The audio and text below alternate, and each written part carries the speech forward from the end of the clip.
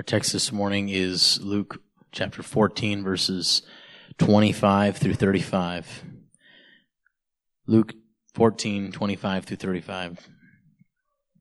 Now great crowds accompanied him, and he turned and said to them, "If anyone comes to me and does not hate his own father and mother and wife and children and brothers and sisters, yes, and even his own life, he cannot be my disciple. Whoever does not bear his own cross and come after me cannot be my disciple. For which of you, desiring to build a tower, does not first sit down and count the cost, whether he has enough to complete it? Otherwise, when he has laid a foundation and he is not able to finish, all who see it begin to mock him, saying, 'This man began to build and was not able to finish.' Or what king, going out to encounter another king in war, will not sit down first and deliberate whether he is able with 10,000 to meet him who comes against him with 20,000? And if not, while the other is yet a great way off, he sends a delegation and asks for terms of peace. So therefore, any of you who do not renounce all that he has cannot be my disciple. Salt is good, but if salt has lost its taste, how shall its saltiness be restored? It is of no use either for the soil or for the manure pile. It is thrown away. He who has ears to hear, let him hear."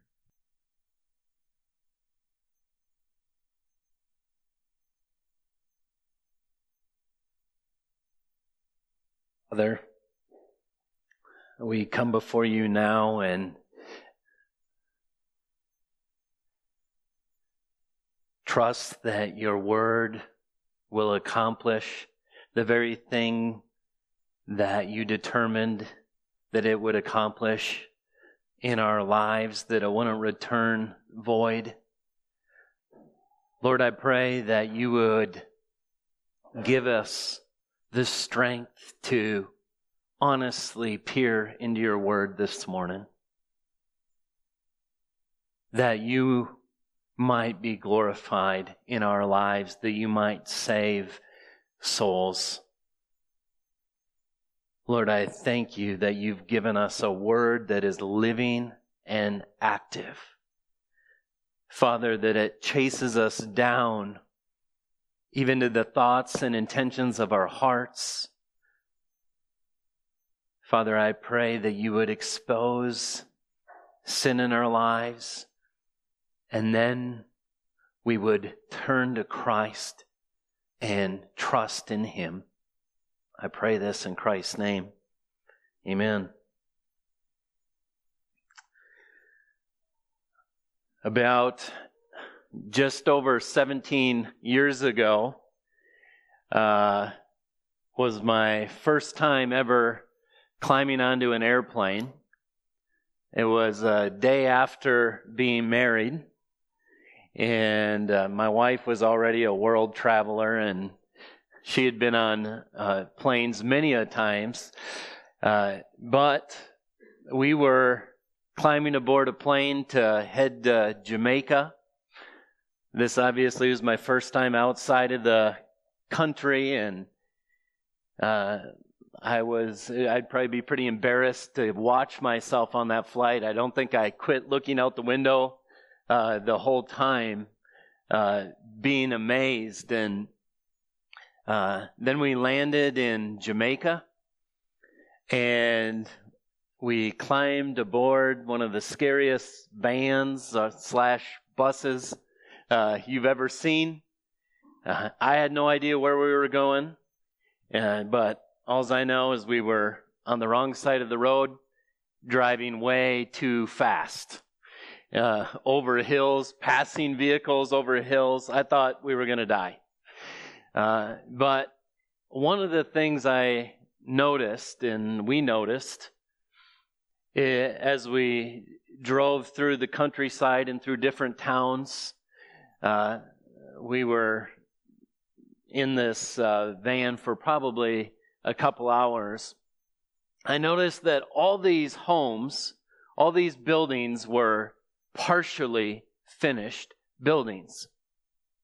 They were like block structures with rebar coming out the top, but it was like everyone began building and then quit building right before the house was completed. And I was very perplexed and did not understand why this would be. As we talked to folks that lived in Jamaica, we found out that if you finish your home, you have to pay taxes on your home. And if you put windows in or finish it off, then your house is completed and you need to pay property taxes, I suppose. And so the majority of people counted the cost and decided the cost was not worth finishing the buildings. The title of the message today is Half-Built Towers Amid Looming Destruction. What Jesus describes in this text, we would do well to pay attention and to look around and to see if our Christianity, if our theology actually comes from the Scripture or from a cultural Christianity. A different Jesus with a different calling. And I'm afraid that if we had spiritual eyes to look across this landscape of America and American congregations, what we would see is half-built towers with destruction looming in front of them. We live in a culture that wants to get the thing now without making the payment. We go look at cars we can't afford, and there's salesmen saying, you deserve this car. You need this car. And we have the temptation to say, I do need this car. It is what I deserve. I don't need to sit down and look at my budget, see if I can afford it. I can just get it now. This is the culture that we live in, and God's living and active word speaks prophetically right into our lives. I will never forget when we bought our house in Aberdeen. We moved from Columbia to Aberdeen. Our realtor kind of knew our budget, and we wanted to look at some houses, and the thing she said to us is, she says, you don't want that house. And I said, well, why is that? And she said, because you need to be able to buy pizza on Friday night with the kids. She's saying, you can't afford it. She was a good realtor protecting young married couple with children, saying, you need enough money to have pizza with your children. Jesus is like that. Jesus tells it the way it is on the front end. Jesus did not look to draw people at all costs, to create a big group that looked impressive in the eyes of the world, but Jesus always spoke the truth. And so if you look at your notes, here's what you'll see. This text will call that we sell all that we have, even our life, to gain what we could never afford. And under point 1, we're going to consider the cost of tuition at the school of Christ. This whole text is about discipleship. What it means to be a disciple is to be a learner of a master. What will it cost to follow behind Christ? To be a follower of Christ, to be a disciple of Christ, what is the tuition payment? If you were going to look at this bill that he gives us to show us what it would cost, and you can see that every point begins with consider. And that's what Christ is calling the crowds to do, calling you to do, to think, to consider, to not be impulsive. And look at how he begins. Look at verse 26. We're going to see the family and friends fee.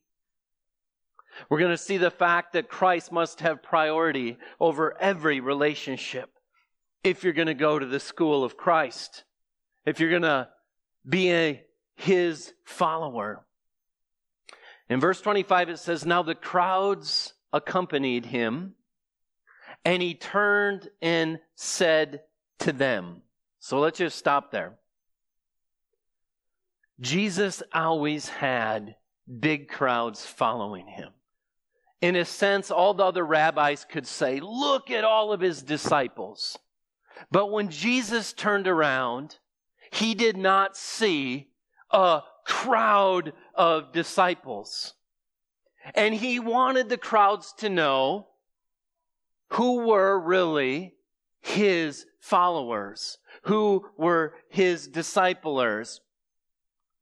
Jesus never allowed false assurance to deceive his hearers.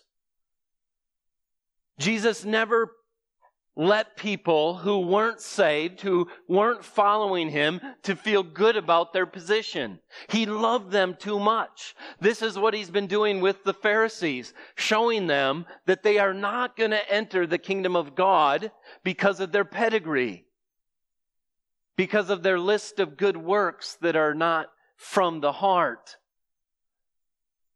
They have evil hearts, and they're rejecting the Savior. Jesus was honest with the crowds. Think of modern day church in evangelical America. Let's get a bunch of disciples. Well, who are disciples? All these people in this big room. Look at what we have to offer you. Look at what our church provides. Look how great this place is. Look at what we can do for your family. And pastors wanting to look successful in the eyes of other pastors call this discipleship. Call their congregation disciples. John MacArthur writes, he says, the Lord's evangelistic methodology is striking in contrast to that of today's pop church approach. Pastors and evangelists pursuing mass responses, seeking to eliminate barriers and make it as easy as possible for people to respond to the message. Jesus, however, did the opposite. He made extreme, exclusive, and absolute statements that discourage superficial responders. He said things like, "Do not think that I've come to bring peace on the earth. I did not come to bring peace, but a sword." Matthew 10:34. In two brief parables, Jesus likened salvation in God's kingdom to a hidden treasure where a man sells all that he has in order to gain this treasure. So Jesus turns and looks at the crowd, and he begins to lay down the cost of walking in his footsteps, being a follower of him. And here's what he says. If, this is a conditional clause, if anyone comes to me and does not hate his own father and mother and wife and children and brothers and sisters, yes, even his own life, he cannot be my disciple.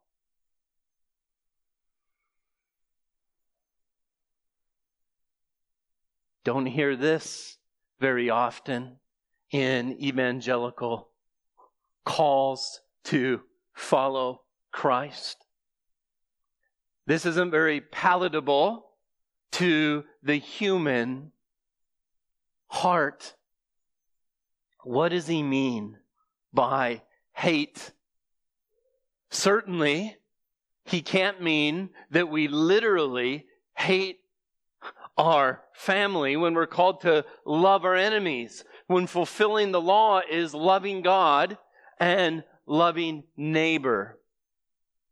What he's doing here is he's using a grammatical device. In a sense, it's a Semitic idiom. In the Hebrew, Arabic, and Aramaic languages, they would use this grammatical device that would describe loving something or hating something in terms of loving something more than something else. You might say, well, are you sure you're just not making this text seem a little more palatable? I'm sure, because the parallel text in Matthew 10, beginning in the verse 34, we get to see the translation of what Jesus meant in this statement.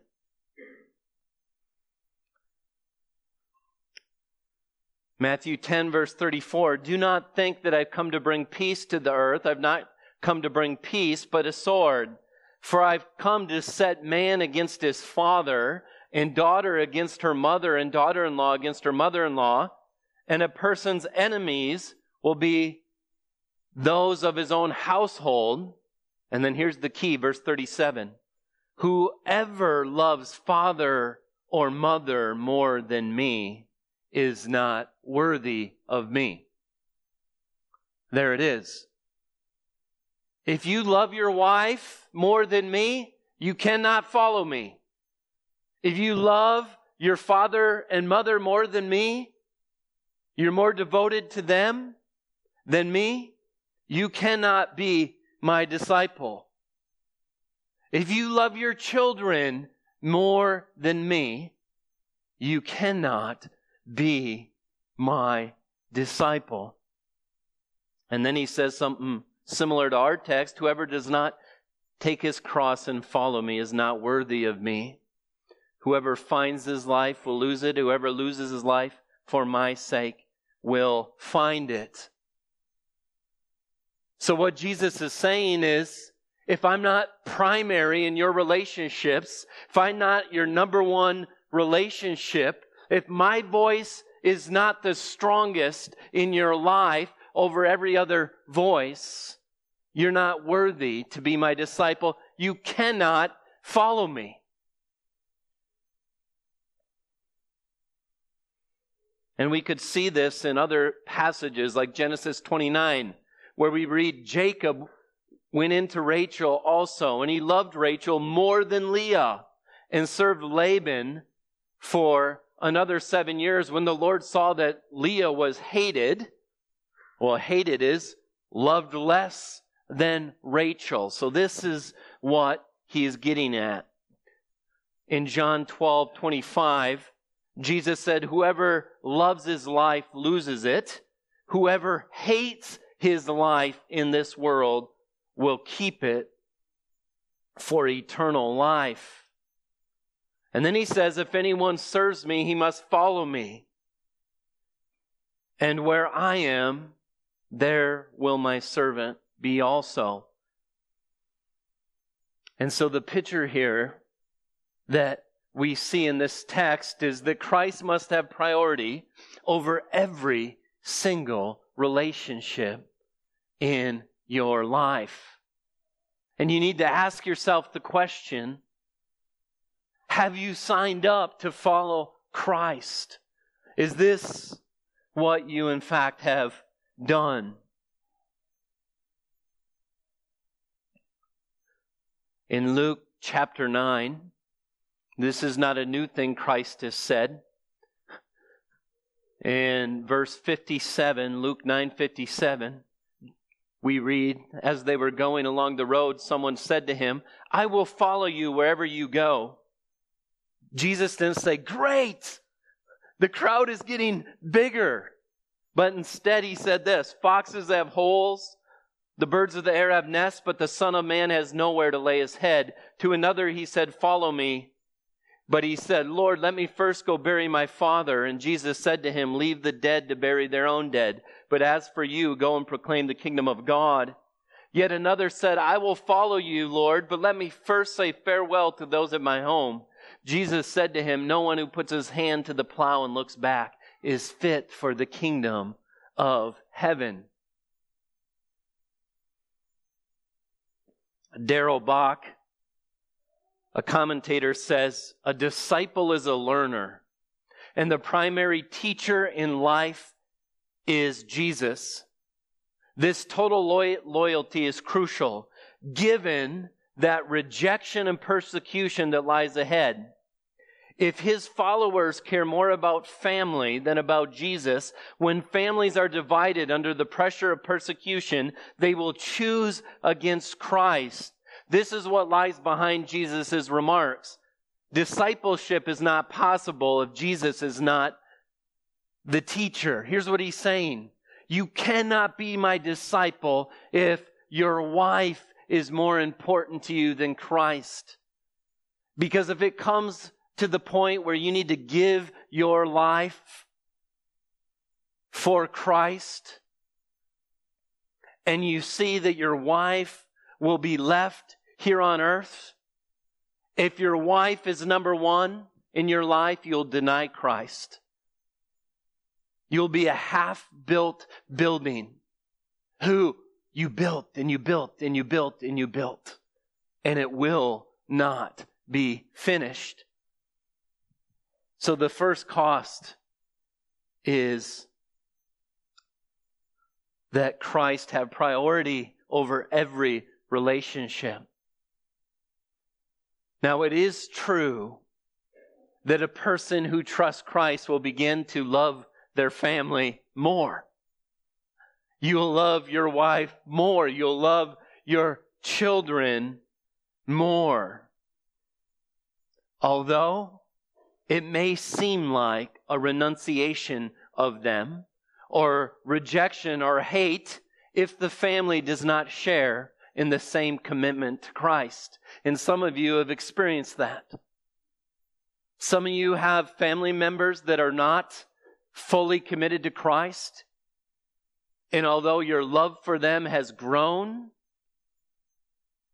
your family experiences you as rejecting them.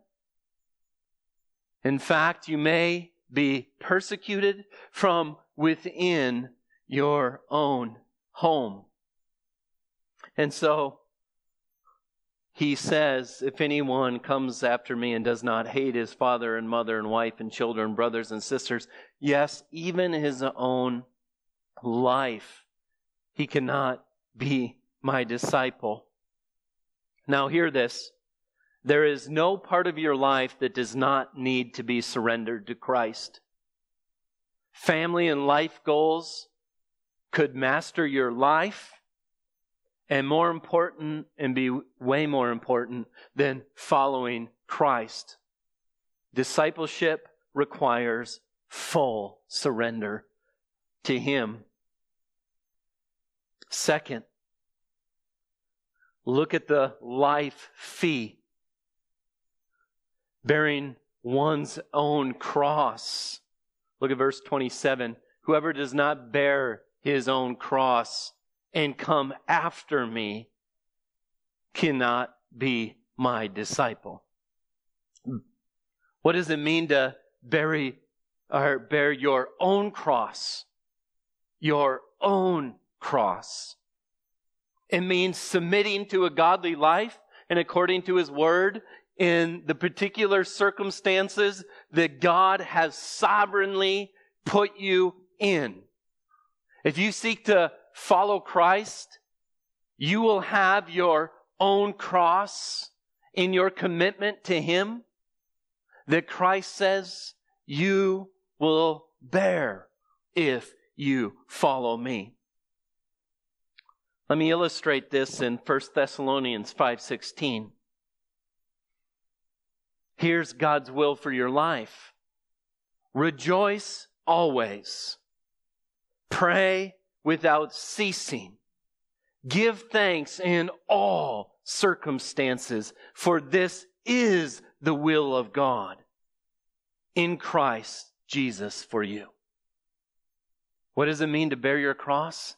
It means in every circumstance to see it as the divine and sovereign will of God, to be thankful for the hard times as well as the good times, and to seek to be faithful in that very moment.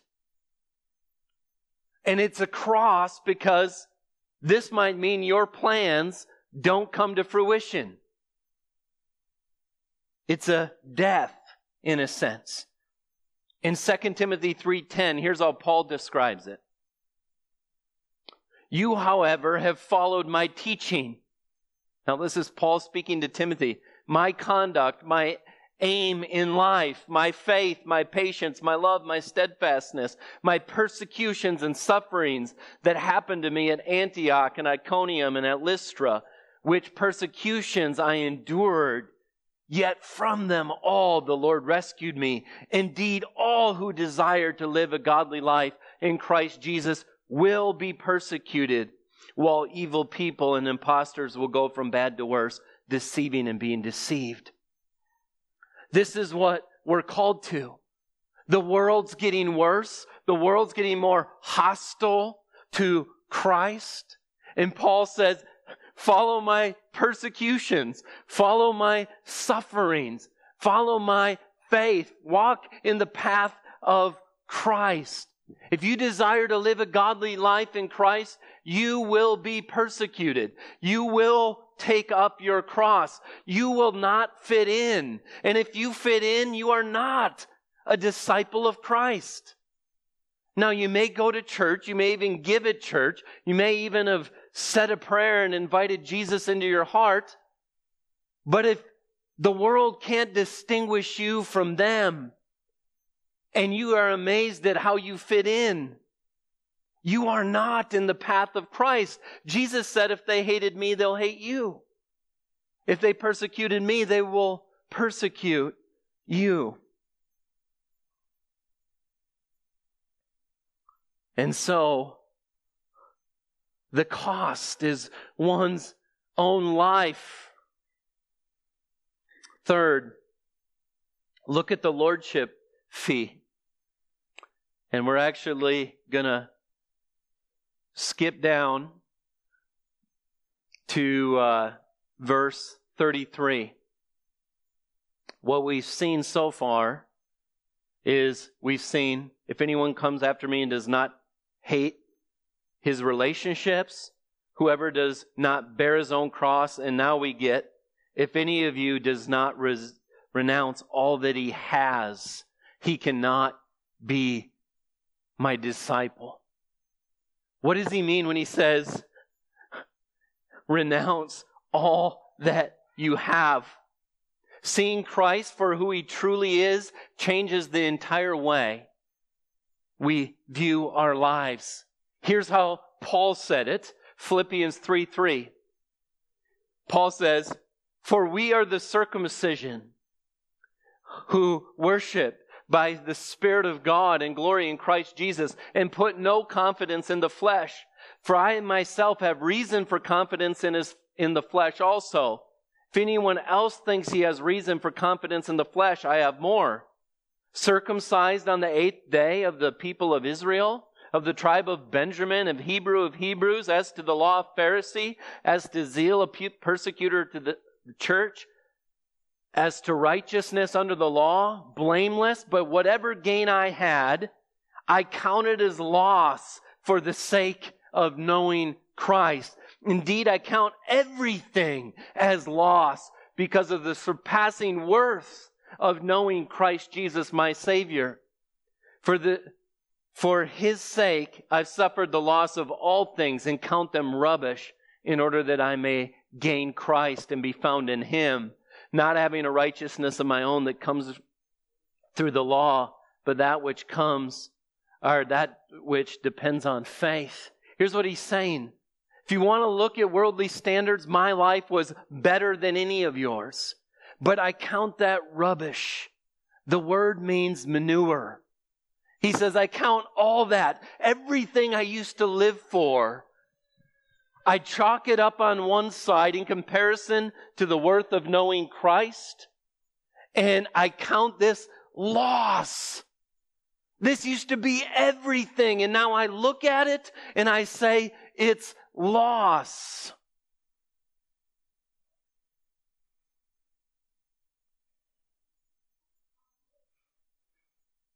In Luke 18, we have this sad story of the rich young ruler.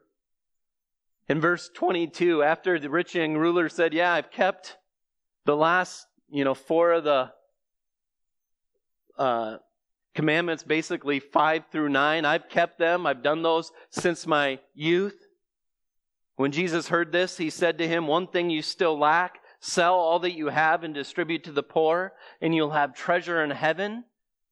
And come follow me. But when he heard these things, he became very sad, for he was extremely rich.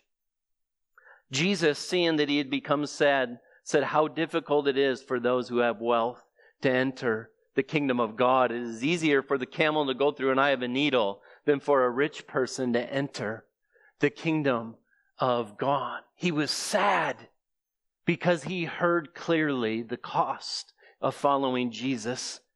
And rather than seeing this as manure, he saw his money as primary in his life. You see, he didn't recognize that it wasn't his money. He didn't recognize that every good and perfect gift is from the Father above. He forgot that he was a steward who was going to give an account.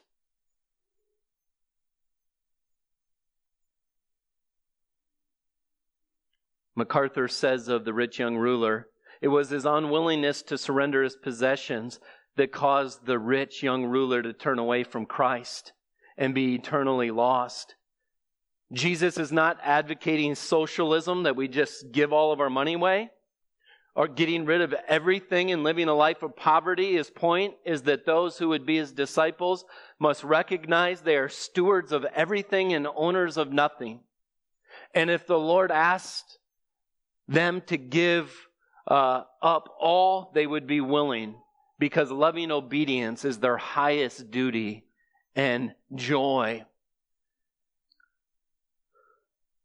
In the parable in Matthew 13:44, the kingdom of heaven is like a treasure hidden in a field, which a man found and covered up. Then in his joy goes and sells all that he has and buys the field. This is what it's like. A true disciple realizes the value of Christ and says, oh, in my joy, I'll sell it all to have that. And when Jesus looks back at the crowds, he's saying, don't be fooled. In fact, when Jesus is there in Jerusalem, right before his ascension, you know how many people were there? You know how many people gathered in Jerusalem after his ascension? 120 people. A lot of crowds following him, very few disciples. Because to be a part of that 120 surely meant persecution, surely meant being disowned from families and maybe even spouses and children. And Jesus is clearly teaching us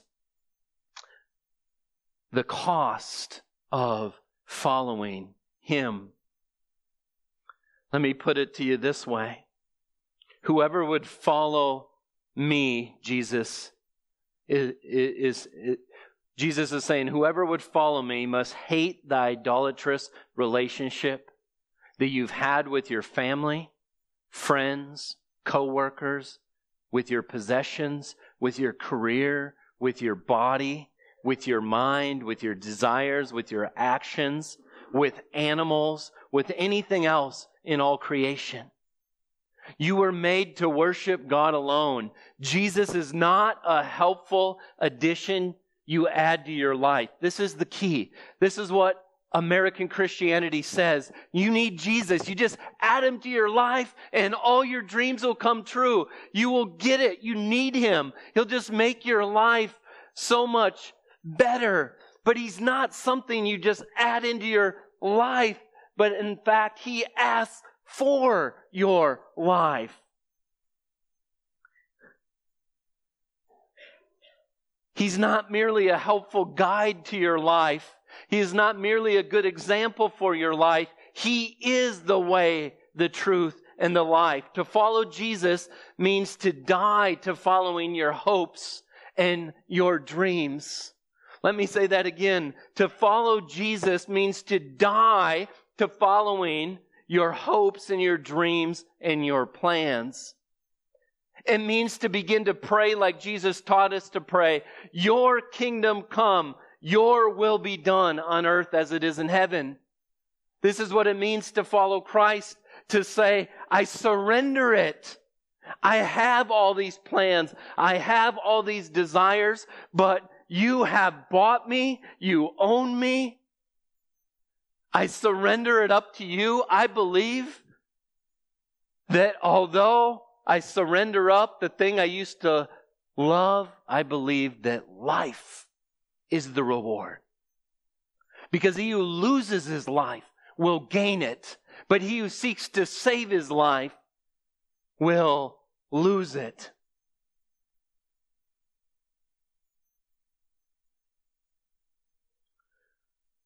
Why would you want to follow your plans? Let me just ask the question. Why do you want to follow your dreams and your plans? Why do you want to follow your heart? The Bible says the heart is deceitful above all things and desperately sick. Who can understand it? You might be saying, are you saying that Jesus wants us to give up our plans? Well, listen to James 4:13. Come now, you who say, today or tomorrow we're going to go do such and such in a town and spend a year there and trade there and make a profit. Yet you do not know what tomorrow will bring. What is your life? For you are a mist that appears for a little time then vanishes. Instead you ought to say, if the Lord wills, we will do this or that. And as it is, you boast in your arrogance. All such boasting is evil. You realize that? Christianity in our culture is come to Jesus. He'll make your dreams come true. And James says that's evil. That's boasting. That's presumptuous.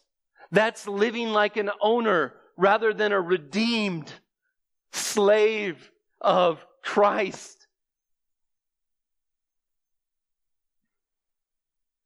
Think of the verse, I can do all things through Christ who strengthens me. That's not a promise that God will help us accomplish our dreams and aspirations.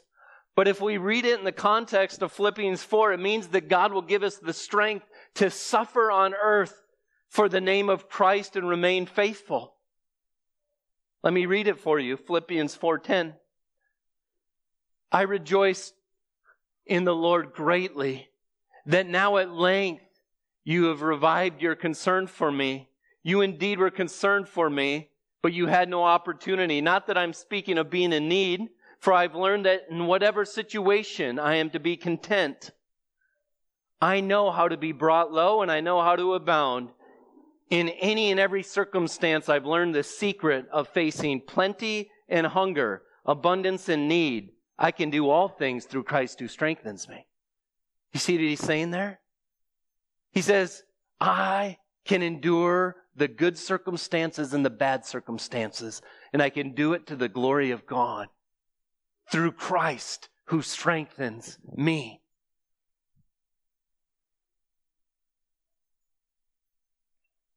In fact, the call to Paul's ministry call, Acts 9:15, The Lord said to Ananias to go talk to Paul and tell him this, "Go, for he is a chosen instrument of mine to carry my name before the Gentiles and the kings of Israel.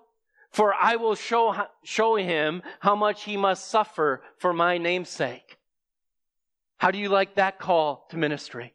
He's my chosen instrument. Do you want to be an instrument of Christ? Or do you want to be a king of your own life?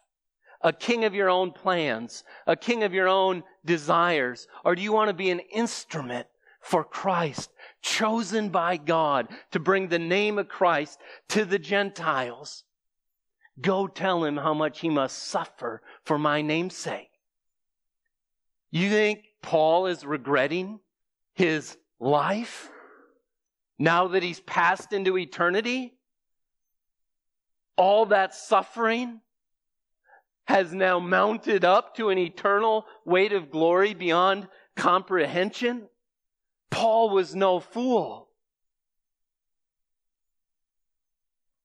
Would Paul ever say, just think about this. Let me ask you, would Paul ever say, you need Jesus. He'll make all your plans for your business thrive. He'll give you amazing vacations. Nothing like that would come from the Word of God. Would come from this. No one would ever say, hey, the plans I have for my life is to be an instrument for someone else and to suffer greatly in the process. And yet Jesus is honest. And he says, if you want to follow me, count the cost. And this is quickly becoming a 2-part sermon, I see. Next week, we're going to see the illustration, the 2 parables that Jesus gives. We're going to see how he says how foolish it is to begin building without counting the cost.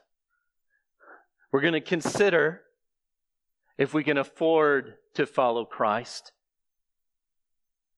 Everyone who marks themselves out saying, I'm going to follow him, needs to understand what they're saying, what Christ calls for in their life. Now, does any of us do this perfect? No. But the true believer who's been born again, who has the Holy Spirit in their heart, that is their desire. Their desire is to lift up empty hands and say, Lord, whatever your will be for my family, for my possessions, for my life, I want to seek your will. I want your will to be done. Because this is the heart of the prayer of the believer. This is how Jesus taught us to pray. And my prayer is you're not sitting here saying, oh man, I thought I wanted to follow him, but now I'm like the rich young ruler who is really bummed out because I love my stuff. Don't be a fool. This world is passing away. Our life is but a mist. Throw yourself upon Christ. Live for him. Be salty, useful, suffering followers of Christ that can love and pray for those who persecute us. The question is, have you literally looked at what Christ has called every believer to? And will you pray in your heart? Will you say, God, you have it. You're worthy of my life. You died in my place. Though you were rich, you became poor, that I might become rich. Will you throw yourself on him and do whatever he asks you to do, go wherever he asks you to go, surrender whatever he asks you to surrender? And we're going to need each other. We're going to need encouragement, accountability, Paul was writing to Timothy saying, continue in what you have learned, what your grandmother has taught you. He tells Timothy, I fought the fight of faith. I'm at the end of my life. He knew he was about to die for the sake of Christ. And he's telling Timothy to fight. And we need encouragement. We need accountability.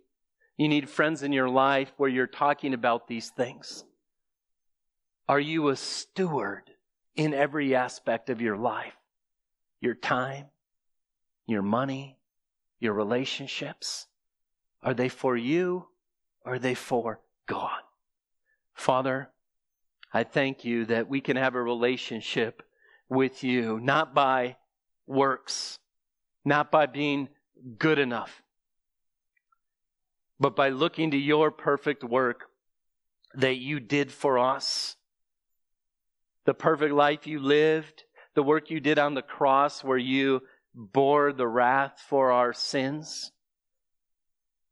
Father, I pray that no one here would swing out into eternity on the flimsy rope of, I hope I lived a good life, but that everyone here would recognize that we would stack up all of our goodness and call it rubbish and see our only hope in Christ.